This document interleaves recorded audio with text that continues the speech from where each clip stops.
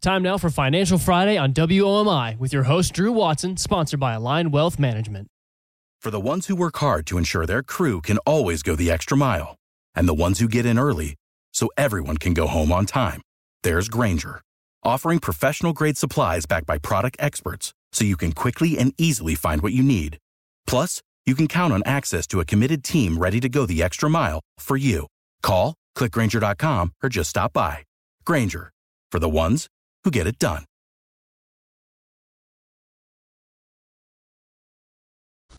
Hello and welcome to the September 2nd edition of Financial Fridays, brought to you by Align Wealth Management. I am Drew Watson, Private Wealth Advisor with Align, and I am your guide on this 30-minute journey of all things financial. And boy, what a long, strange trip it's been, to quote the Grateful Dead. Over the last 7 days, Ben Bernanke came out of Jackson Hole with a Grizzly Adams style shotgun and cut the market off at the knees last week with 1,000 down day Friday, and every day up until yesterday's close, a big negative across all stock markets really around the world.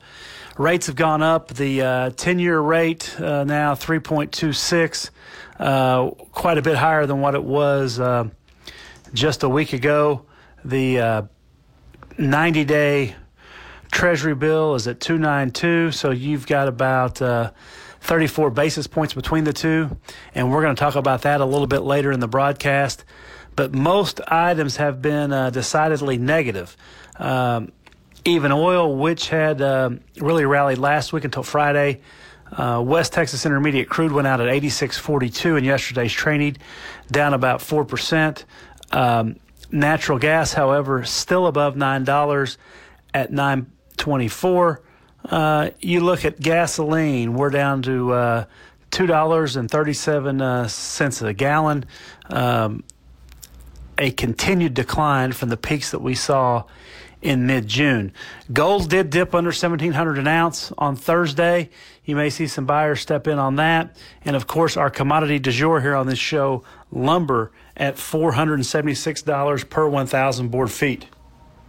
As I said, we have a great show lined up for you today, where we're going to cover maybe some recession indicators, both technical and what I call old-fashioned observational, and discuss financial planning topics that help regard retirement as not the finish line in life, but perhaps just the starting gate. We've got a great show for you today, this Labor Day weekend kickoff. Keep listening right here on this station, and we'll be back in 60 seconds. Welcome back to Shaped by Faith. We shape our bodies and hearts for God's purposes. Ann Gabhart is my guest, and she is an amazing woman, author, 37 books published, living in rural Kentucky. I love talking to you, Ann. I love listening to your story unfold. Let's talk about your new book, When the Meadow Blooms. Why did you choose a time period you did in writing? And I know you said it's more about a character story. It is. My original idea, I don't know, sometimes you just have ideas that sort of pop into your mind. And I was seeing two young girls in an orphanage, and I knew there had to be a reason for them to be there. So I had their father have passed away in the Army in the 1917-18 flu epidemic, and their mother has come down with tuberculosis and has to go to a sanatorium. So she didn't have any family to leave the children with. So that's how my two young characters, Sienna and Calla, end up in an orphanage. So I needed to pick a time period before World War II. So it would be a time when tuberculosis was prevalent in the country. Many people died of tuberculosis. It was not called a pandemic. It was an endemic because tuberculosis had always been around. But for some reason, perhaps because people lived closer together, it became much more deadly in that period of time. And they started doing the sanatoriums in hope that fresh air, good food, and rest would be a healing part.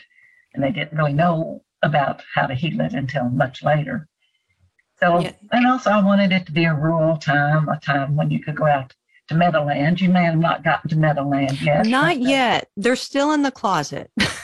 You will eventually get to Meadowland, and I wanted it to be a story about how nature can be a healing force and lead people back to God.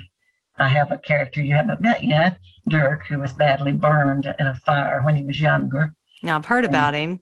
You've mentioned him.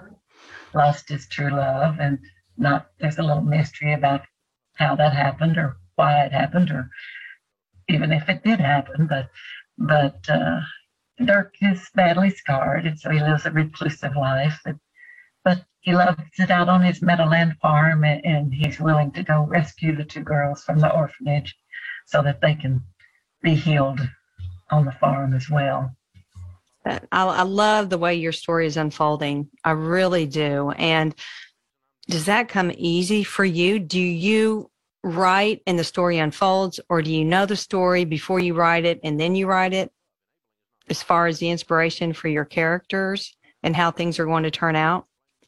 I usually start out like with a what if question, like this one: what if you had these two young girls in the orphanage? Or some of my other books, or what if this or that, happens. And after that, I try to get to know my characters, and they lead me through the story. I don't know what's exactly going to happen. I usually have an end point in mind. Sometimes it's easy, but most of the times I hit some spots where I'm thinking, oh, nobody will ever want to read this book. But you just have to keep writing through those spots. And generally, surprisingly, when I get to the end and read it over, it's much better than I thought it was while I was writing. What do you enjoy most about writing? I enjoy after I've gotten the book finished and I get to go back and edit and make it better. I like doing edits if it's my idea. It's a little harder when it's somebody telling you need to do this or that. But I like making my story as tight and readable as I can. I like getting to know the characters. They become very real to me. It's just a process. You can't really explain how a character comes to life in your mind. You know how it happens when you read. Well, it somewhat happens the same way when you write. That character sort of becomes a different part of you. Absolutely. Now, you say you do your own editing. After you go back and edit, then do you have someone else come in and look at it and also do some editing? Well, I send it off to my editor, and at the publishing company, the editor has first edits, and then they send it to content editors after that. So it gets a lot of other edits, but I want it to be as good as I can make it before I send it to my publisher. Absolutely. What do you hope your readers take away from your books? Well, I always want them to be entertained by the story, to be glad they read the story. I like it if it can, in some ways, encourage them, perhaps open up new ideas about Kentucky history, new ideas about how to get along with other people, even new ideas about how to find a closer walk with the Lord, which a lot of times my characters do that, even though I try not to be preachy in my books. They do have a faith journey. Most of my characters have a faith journey. Hello and welcome to the September 2nd edition of Financial Fridays, brought to you by Align Wealth Management. I am Drew Watson, private wealth advisor with Align, and I am your guide on this 30-minute journey of all things financial. And boy, what a long, strange trip it's been, to quote the Grateful Dead. Over the last 7 days, Ben Bernanke came out of Jackson Hole with a Grizzly Adams style shotgun and cut the market off at the knees last week with 1,000 down day Friday, and every day up until yesterday's close, a big negative across all stock markets really around the world. Rates have gone up. The 10-year rate now 3.26, quite a bit higher than what it was just a week ago. The 90-day Treasury bill is at 2.92, so you've got about 34 basis points between the two, and we're going to talk about that a little bit later in the broadcast. But most items have been decidedly negative. Even oil, which had really rallied last week until Friday. West Texas Intermediate crude went out at 86.42 in yesterday's trading, down about 4%. Natural gas, however, still above $9 at $9.24. You look at gasoline, we're down to $2.37 a gallon. A continued decline from the peaks that we saw in mid-June. Gold did dip under $1,700 an ounce on Thursday. You may see some buyers step in on that. And, of course, our commodity du jour here on this show, lumber, at $476 per 1,000 board feet. As I said, we have a great show lined up for you today where we're going to cover maybe some recession indicators, both technical and what I call old-fashioned observational, and discuss financial planning topics that help regard retirement as not the finish line in life, but perhaps just the starting gate. We've got a great show for you today, this Labor Day weekend kickoff. Keep listening right here on this station, and we'll be back in 60 seconds. What do you want to do when you grow up? When we were young, it's a question we were often asked. As we get older, our passions become clearer, our pursuits become careers, and if we're diligent, we begin to plan for the life we want to live. That's why at Ameriprise Financial, we ask, what's most important to you? Starting with our confident retirement approach, your Ameriprise Financial Advisor will ask questions that will help you arrive at a customized plan that can help you realize your goals today, tomorrow, and throughout retirement. With the right financial advisor, life can be brilliant. Call Align Wealth Management, a private wealth advisory practice of Ameriprise Financial Services, Inc., today at 270-684-8424. That's 270-684-8424. Office is located at 2708 New Hartford Road in Owensboro, Kentucky. The Confident Retirement Approach is not a guarantee of future financial results. Investment advisory products and services are made available through Ameriprise Financial Services, Inc., a registered investment advisor. Hello and welcome back to Financial Fridays, brought to you by Align Wealth Management.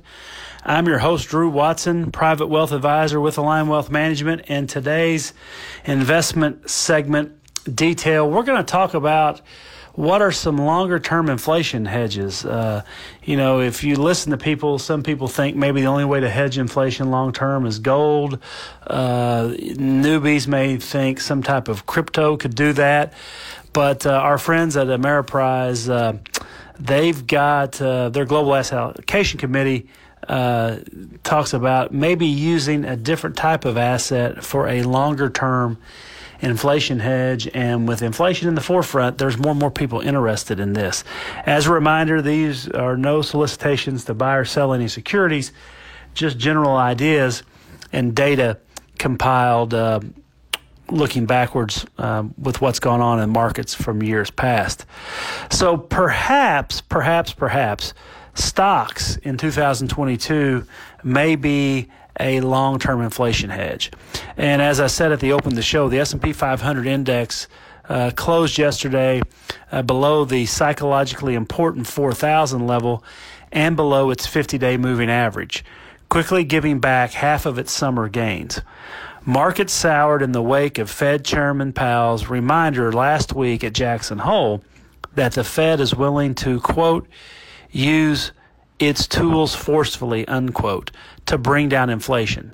Tools meaning mainly raising interest rates, even if it means bringing some pain to household and businesses, unquote, as a consequence of the continued rate increasing regimen. While stocks already appear to be pricing in a level of pain consistent with an economic slowdown or even a short-term recession, it does appear stocks could be biased to further downward pressure over the coming weeks. That stocks are lower this year is not a surprise to listeners of this show or people that watch the markets in general. And to add insult to injury, the loss is bigger if you factor in eroding effects of inflation, dropping from 16.4% to 20.7% on the S&P if you consider it in quote-unquote real terms. While investors continue to worry about how stocks may perform during the near-term inflation pressure, stocks have historically and consistently outperformed inflation if you hold them long enough. So, if you look at minimum annualized real return for stocks, that is, after, recession, since 1871, what you've seen is on a 30-year rolling return basis going back a whopping 150 years. Now, if you're a listener to this show, you know that this is the longest time frame I've ever quoted. What you get is a real return, so you get inflation plus about 2% a year by investing in stocks for the long run. Now, let's look at the percentage of time stocks had a positive real return since 1871 based on a rolling, say, 12-month time frame. Generally, basically, almost 69% of the time, if you've owned stocks, you've had positive real returns for every 12-month time frame since 1871. So, literally, 30%, for a century, you'd have positive returns. On a 3-year average annual basis, it jumps up to 78.2% of the time you've had real positive returns. On a 5-year basis, it's about 81. On a 10-year basis, it's 88. And on a 20-year basis, it's 99.9. When you get out to a 30-year rolling return, it's been 100% of the time. So, there's been a lot of bad stuff happen in the last 151 years around planet Earth, but definitely that's pretty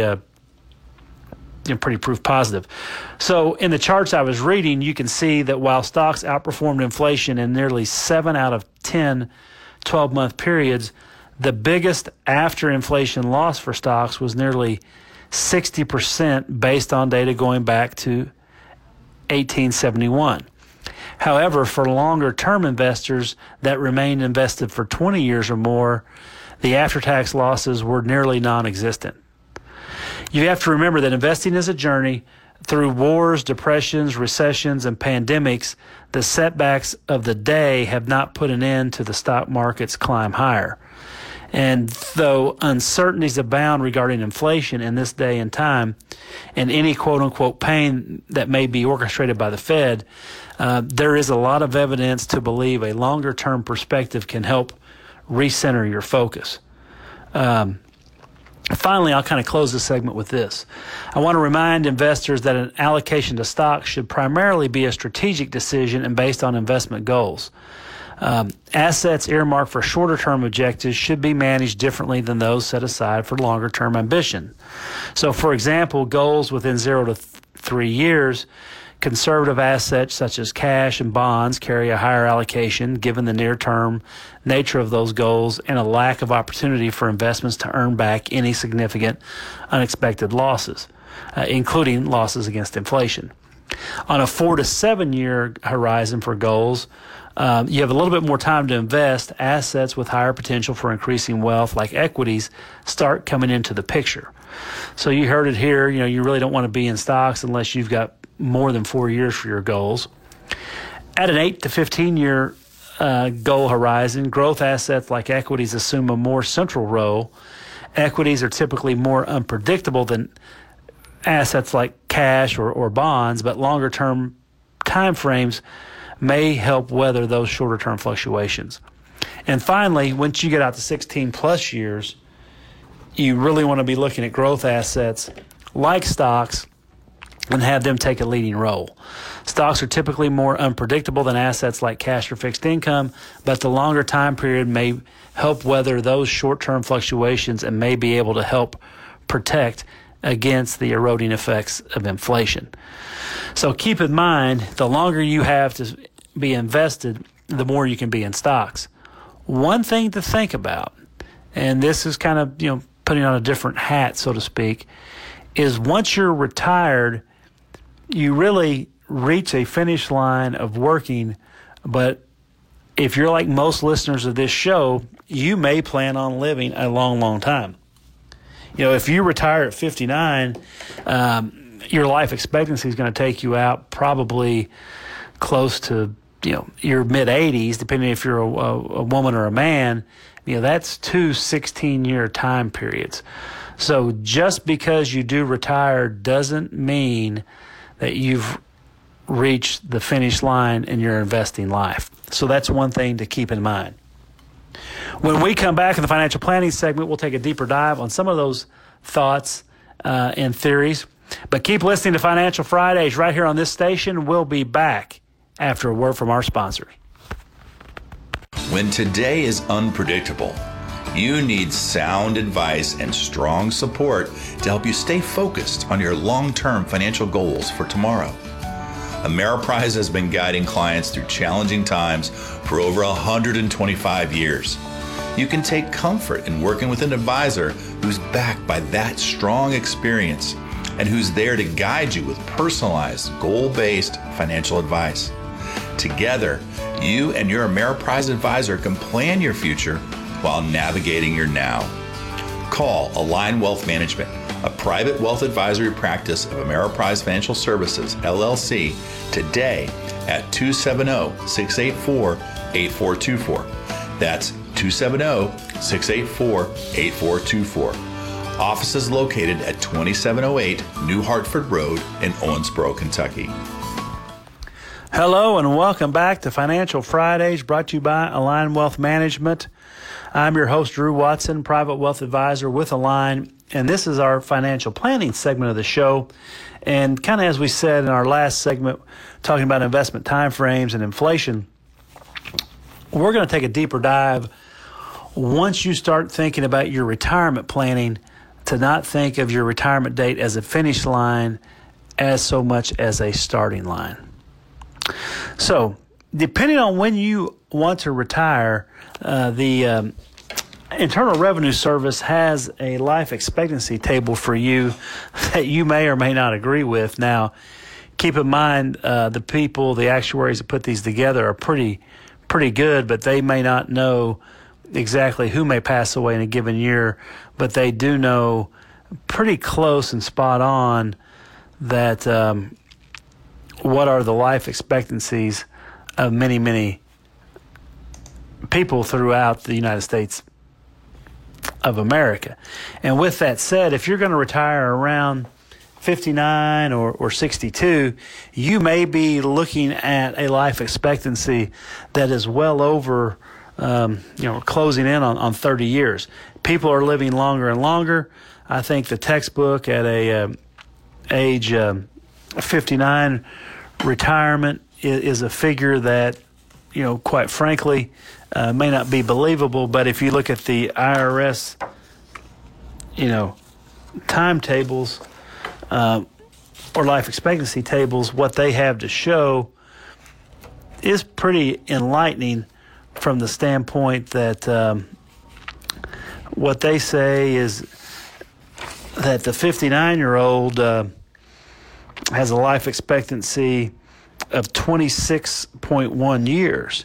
If you work to 65 and retire, you have a 21-year life expectancy. So most of those are putting people out to right around age 86 in life expectancies. That table has been recently updated just probably 3 or 4 years ago. So think of retirement as a starting line. And as we listened in the last segment, the longer time you have to invest, really it's incumbent upon you to look to equities to provide a way, really maybe the only consistent way, as we heard, to beat inflation time frame after time frame. Yes, from 1871 till now, there's been 1 year that had a 61% drawdown, but that was one time in 150 years. And the longer term time frames, once you get 20 years plus, definitely stocks have a place in a portfolio. Now, stocks are risky, and you need to invest as part of a comprehensive financial plan according to your risk appetite. But one thing that stocks do have not all, but some, that make them attractive for retirees is the ability to pay dividends. Typically, dividends are the cash flow a company earns. Not all of it, but it's the amount that management sees fit to pass through to shareholders. One of the good things about dividends are when companies tend to do well, they oftentimes will increase their dividends. That if you're retired, can increase your paycheck. Some companies have track records of increasing their dividends very, very frequently.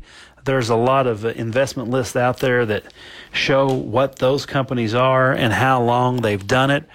Now, keep in mind, just as dividends go up, they can be cut. We saw some of that happen during the Great Recession.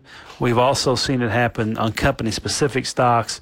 For example, BP reduced their dividend and cut it when they had the Deepwater Horizon disaster out in the Gulf of Mexico, as they were hemorrhaging not only oil but cash flow. General Electric has been another poster child for a dividend that was cut after years of paying a dividend and actually decades of increasing the dividend. So the item on a company's ability to pay a dividend that's the most important thing to watch really is its free cash flow. So if a company is making money, doing well by its shareholders, etc., they should have the ability to pass through that cash flow to their investors and their owners.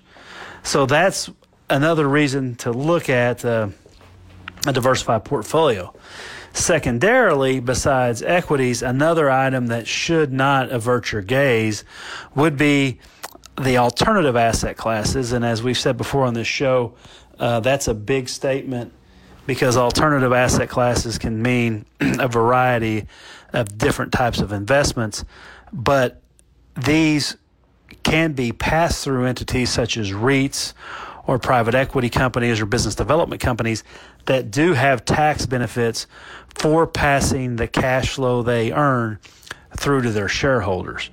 One thing to notice with these companies is they have to have cash flow to pass it through, so it's not as if that's a guaranteed income stream, but there are a lot of these outfits that have been around for decades that have had a extended track record of paying really large amounts of cash flow to shareholders and making it something that their shareholders have very much appreciated.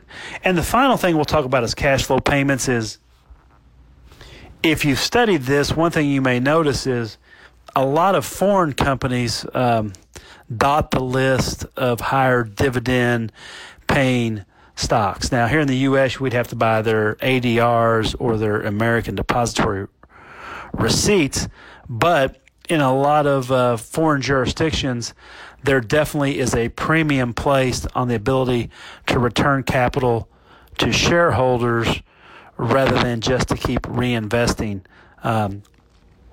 So, if you don't have the risk appetite to invest in, international companies, that may be something you can overlook.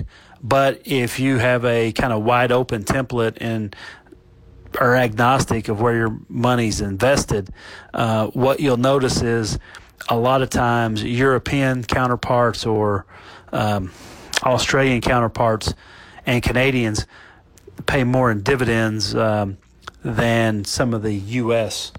companies in the same lines of business. But those are just a few things to consider as you begin to think about your retirement, not finish line, but starting line. And a lot of things, in your mind, if you just kind of, think about that, reframe it, that retirement's just the beginning and not the end. Keep listening to Financial Fridays. We'll be back in 60 seconds.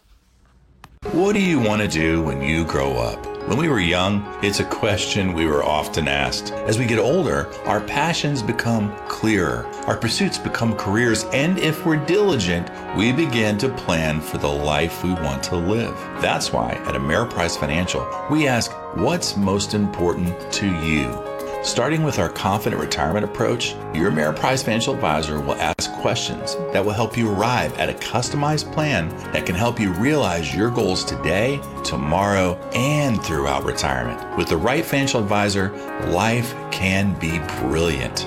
Call Align Wealth Management, a private wealth advisory practice of Ameriprise Financial Services, Inc., today at 270-684-8424. That's 270-684-8424. Office is located at 2708 New Hartford Road in Owensboro, Kentucky. The Confident Retirement approach is not a guarantee of future financial results. Investment advisory products and services are made available through Ameriprise Financial Services, Inc., a registered investment advisor. Hello and welcome back to Financial Fridays, brought to you by Align Wealth Management.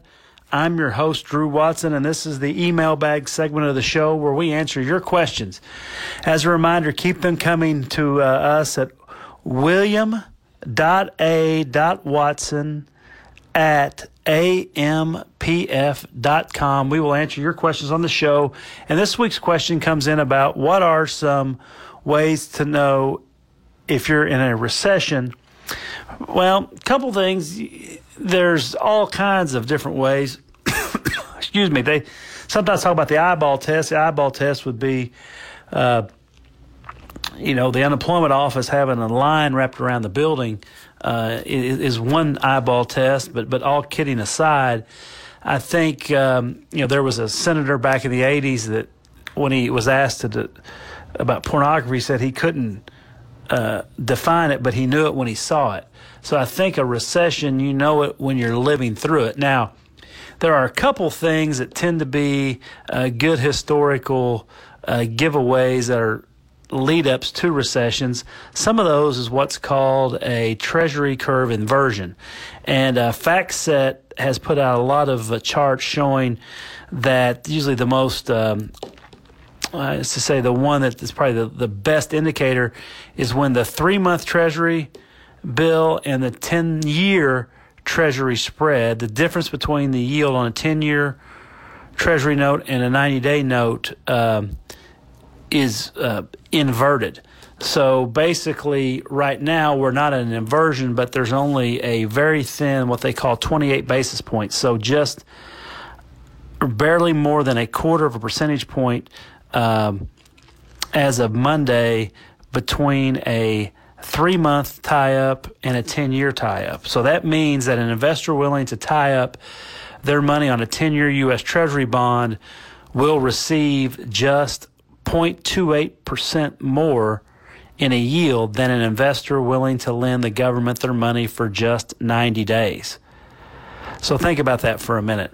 Is one of the bedrocks of finance is that the longer you tie your money up for, the higher the interest rate you should get on your money. But right now, the difference between 90 days and 10 years, which would be 3,650 days, is just a little bit more than a quarter of a point. And as I've discussed on this show previously, shorter-term government bond rates have risen more rapidly this year compared to longer-term rates due to differing inflation expectations over the yield curve's term structure and expectation for tighter Fed rate policy over the near term.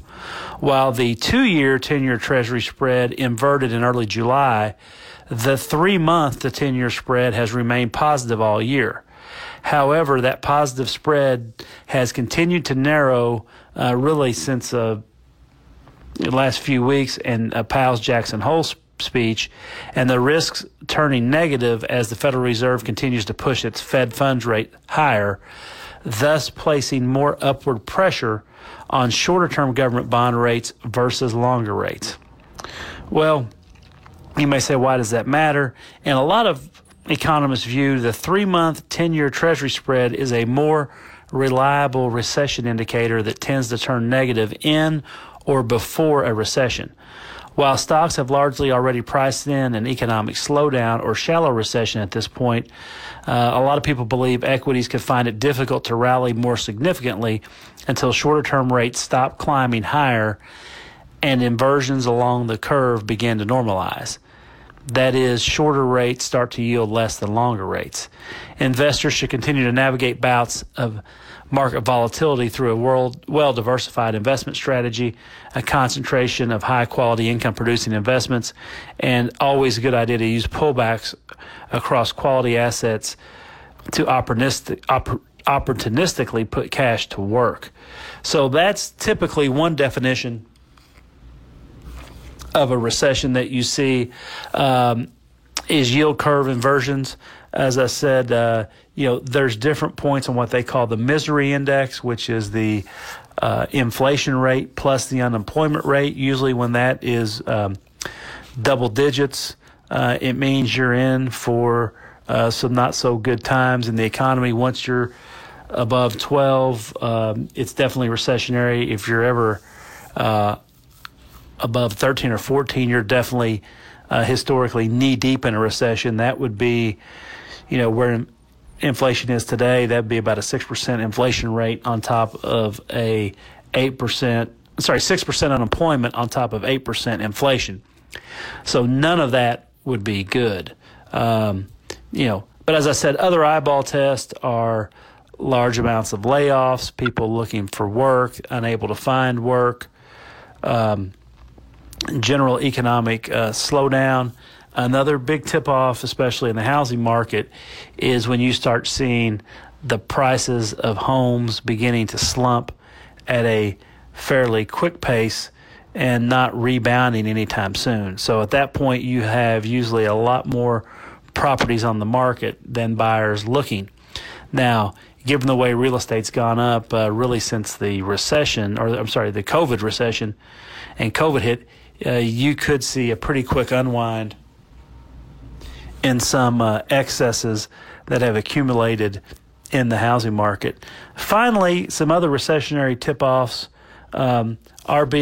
you would say kind of a run on the bank, so to speak, as it pertains to real hardcore consumer staples items. People begin what they call an economic substituting. So in a gross example, they quit eating tenderloin and start eating Spam or bologna. But even that is not as cheap as it used to be. So if you start seeing a lot of substituting going on in the grocery store, which has started, private label brands are now outpacing name brands because they're usually a little bit cheaper. That type of substitutive behavior usually spells you are probably close to or in a recession.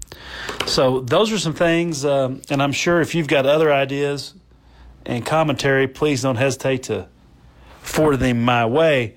And I would say finally, the number of cars driving around. I had some older clients always remind me they gauged a recession by the lack of traffic at the different intersections and at gas stations.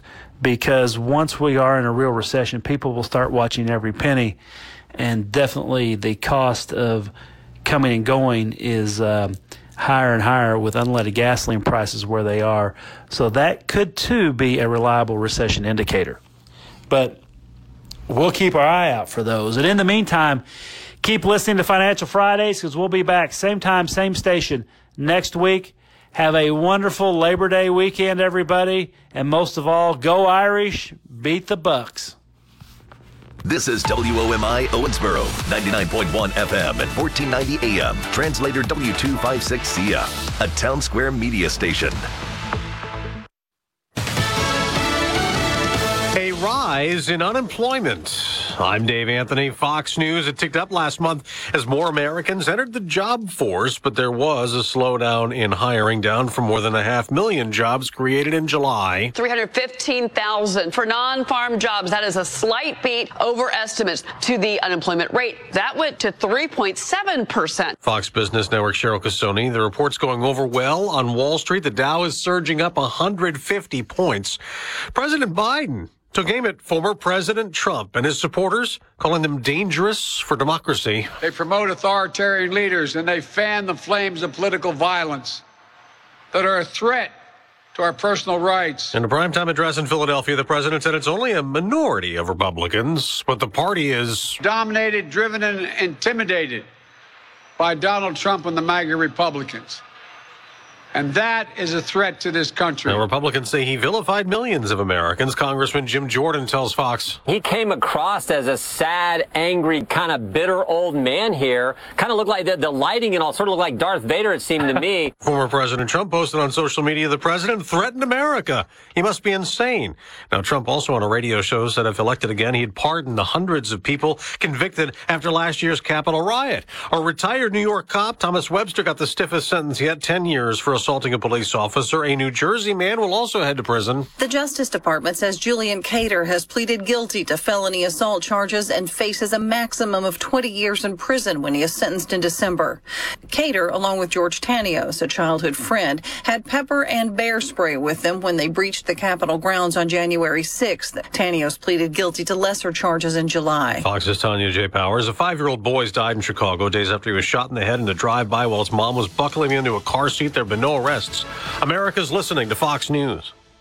If you're living with aches and pains, especially if they're frequent and nagging and relentless, I want you to take a moment and think back to the last time you really felt good. Can you even remember what it felt like? Now, here's even a more important question. What would you give to go back to feeling like that again? Maybe it would just be nice to take a stroll with your loved one or play with your grandchildren. I've suffered from persistent, crippling pain almost all the time for about 5 years. When I started taking Relief Factor, I took it because my wife made me start taking it. I didn't think it would work for me. Yet here I am today, virtually pain-free, doing the things I love to do, all thanks to my wonderful wife and Relief Factor. I love that it's not a drug, but it was developed by doctors, and about 70% of the people who try it go on to order more. Are you part of that 70% that can get your life back? Your first step to becoming pain-free just might be to order the 3-week quick start for only $19.95. Go to ReliefFactor.com or call 800-4RELIEF. Find out more about this offer. Feel the difference. ReliefFactor.com. Again, there are some gains on Wall Street after the jobs report showing hiring was about what was expected last month. 315,000 jobs created with a rise in unemployment from 3.5% to 3.7% as more people join the labor force. The Dow is now up 70 points. The Nasdaq is also higher. The S&P 500 making gains. The price of oil rising $2, up close to $89 a barrel again, while gas drops 2 more pennies. It's now fallen 80 straight days since June's record. AAA's national average for regular is just under $3.81 a gallon, $1.20 less than the all-time high.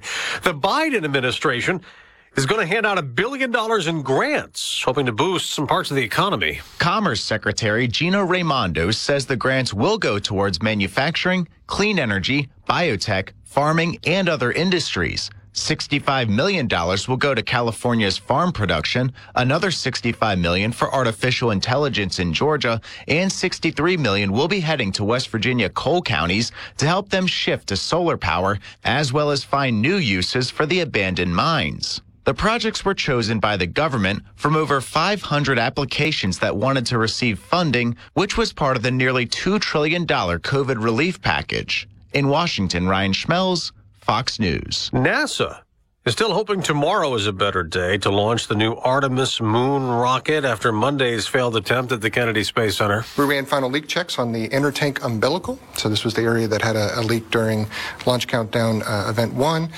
Again, all passed ambient along with the tail service mast umbilicals. So good leak checks there. NASA's Jeremy Parsons. There is a chance of stormy weather in Florida, postponing this launch as well of a 6-week test mission around the moon for the new Orion space capsule. It's unmanned, but we'll have test dummies on board to check for exposure to radiation and other conditions. I'm Dave Anthony. This is Fox News.